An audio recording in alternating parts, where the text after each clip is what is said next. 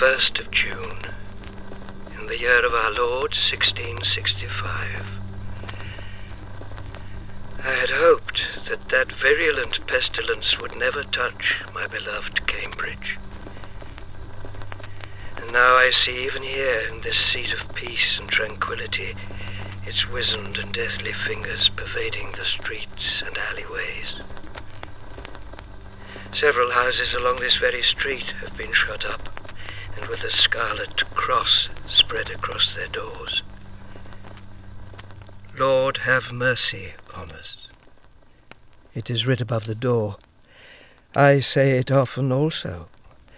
As a man of science, one would not imagine it should be so. But I find when you are faced with potential oblivion, if not oblivion that is inevitable in nature, it is best for one to keep the most open of minds. I do not wish to die. But if it is to be, then it shall be. In his letters, my friend Samuel writes that it is his diaries that are keeping him sane and straight. I believe the written form is a dying art, and that my humble experiment with tangible phonetics, as I have named it, will surpass the written word in its entirety. It is indeed how you, dear friend, are hearing my words and thoughts. So, how do I do it, you may ask? I will be brief and scant with my details, as the patent has not yet been granted. But pray excuse me, I fear it is the doctor.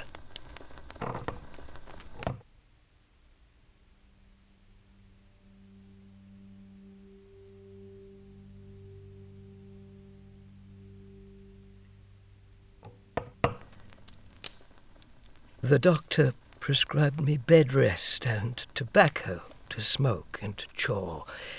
He also offered plague water.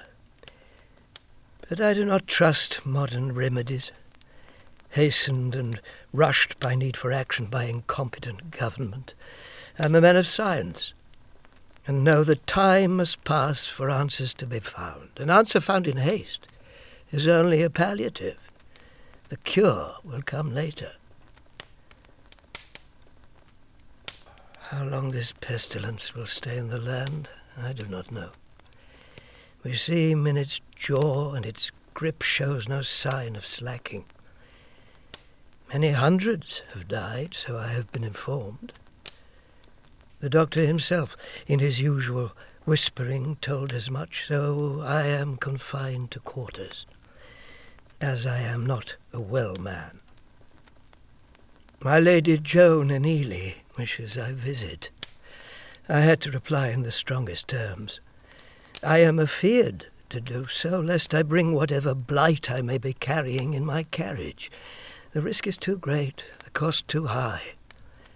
I should like to nestle with her again when the tide has turned, and the scourge scourges no more.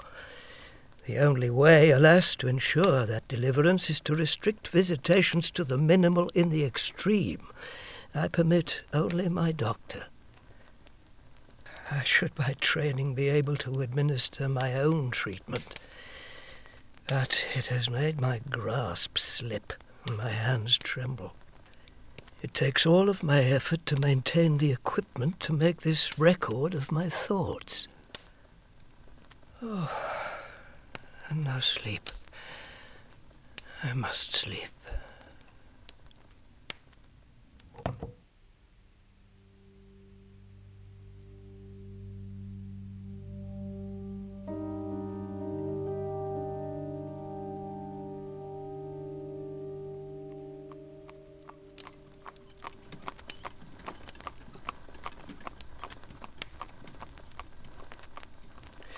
This morning I burned my wig from London.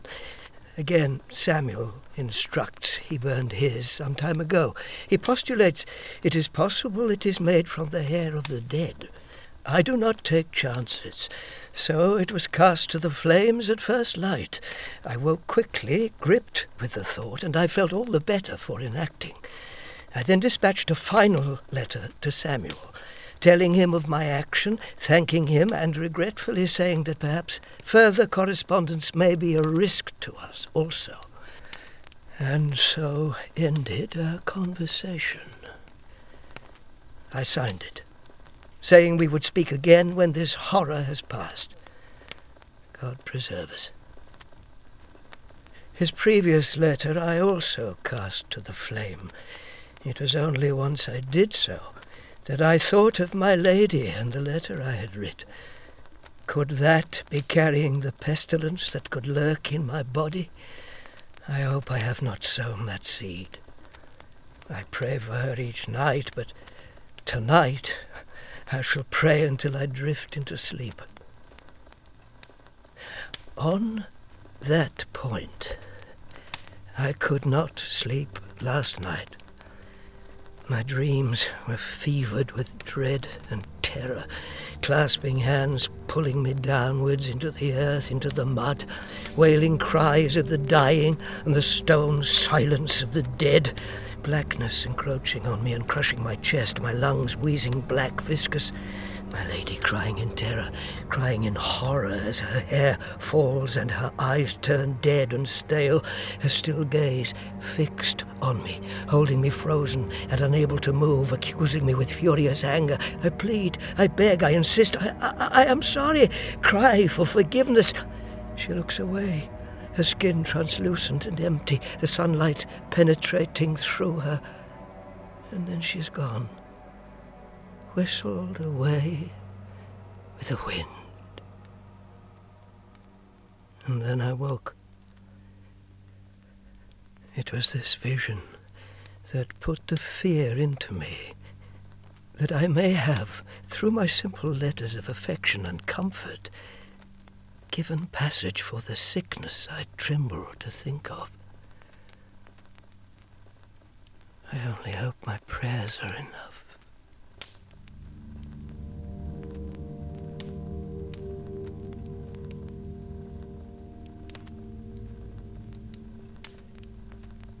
My doctor is peculiar in his manner and demeanour. He is tall and thin of figure, in long black robes that conceal every inch of flesh, his head hidden beneath a highwayman's hat and a gaunt mask that protrudes almost as a beak. I have seen him stalk the street at dusk when the mist is low, his candle illumining him in a halo, but I see no cart of the dead, no bodies stacked high. He works alone.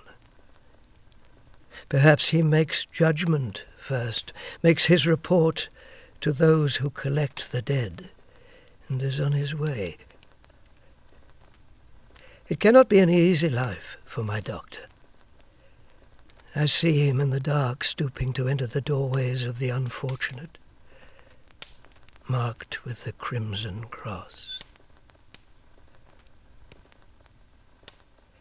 As I watch, I can feel a dread in me, fearing his approach. I oft wonder what he must say about me, what reports he must make of my condition, what my prognosis must be. And I wonder...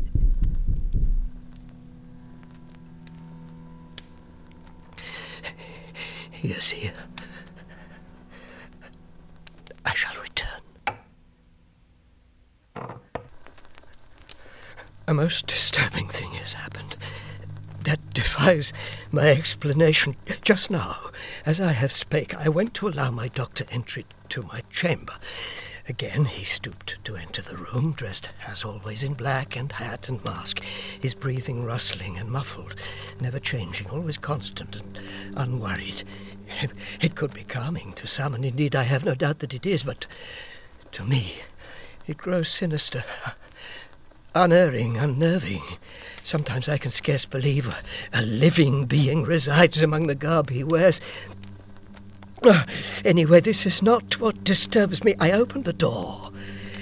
and his ghostly figure greeted me with wisps of the mist fringing him. He eased past me and placed his solitary candle on my table. I caught a glance of my door before I closed it shut and was relieved to see it was free from any daub of red. No red cross, no death mark for me. He administered his usual treatment, examined my body, and said nothing. I believe it is possible the contagion is spread through word of mouth. I have not heard otherwise. His silence could be medicinal. And then he left. A pat on my shoulder to signify the examination's end. He then retrieved his candle and left my home. It was then I saw it. As he opened the door, as it swung inwards for a moment or two, on its outward surface was scrawled the thick red lines of a cross. The mark of oblivion that had not been there but moments before. So who daubed it there? I have not seen him work in partnership. I have seen no emissary scuttle from doorway to doorway, daubing the scarlet paint. My doctor is forever alone. So, who put the mark on my door? How came it there? I felt my blood freeze as I saw it, and shook my head with disbelief.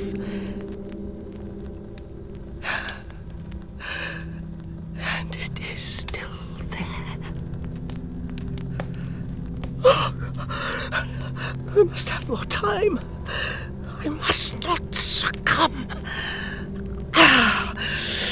Oh, it's so hot. I feel as if I reside above the pit of hell itself. God save my soul.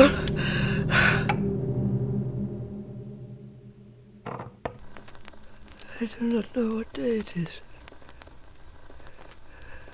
I am a spent man. I did not sleep last night. I could not. As I lay in my bed, I could see the scarlet cross burn through the outside of my door and into the interior. It was not real, but there it was in my mind's eye. And my beloved Joan before me. And as night burnt away into the dawn, I am certain my doctor was with me, standing at the foot of my bed. I could hear his muffled breathing, steady as always. With a blink of mine eye, he was gone, and morning was upon me. Oh! I feel great discomfort within, great distemper. The light from my window seems stale and hollow, and grows dimmer every morning. Some great snuff is being lowered on the flame of my life. I do not know, nor cannot say how much longer I may have until my doctor comes once more for his final visitation. I am also nearing the end of what materials I need to maintain the apparatus I use to document these documentations that I trust you are listening to this very moment. Wax is hard to come by now. When this cylinder is complete, I shall have nothing more. So I feel that I must choose my words and make them significant and of import.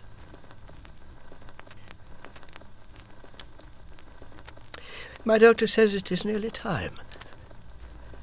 I do not recall him entering my chamber, but there he was, as always, looming over me, his husking breath restrained and unchanged. In fact, he says my time has already passed. And somehow I remember how limp my body went, how gaunt I had become, how still in death I fell. I was spent, but life still clung to my bones. There I sat on the edge of my bed, upright and alive, it ebbing from me, but palpably alive. And then, with a stroke, it was extinguished. And what I remember, before my body slackened and fell asunder, was my doctor standing before me, his candle flickering on the table beside him, his slender skeletal hand raising, and his empty face, as the beaked mask was withdrawn from it. The hollow features. The creature that was not man. The eyes that were grey as snow, that seemed for all the world to not be his own, but chosen for my benefit. A featureless face. A mouth that appeared as a pencil smudge that blurred and ruptured the face. The pull as his intake lunged for my soul, and the inexorable grip that ripped it from my body. All that remains is this whisper of who I was. A living shadow. And like a shadow, I am fading. Soon I will be nothing. Just this voice in wax. A corpse for the cart. And he will find another, find another, find another, find another, find another.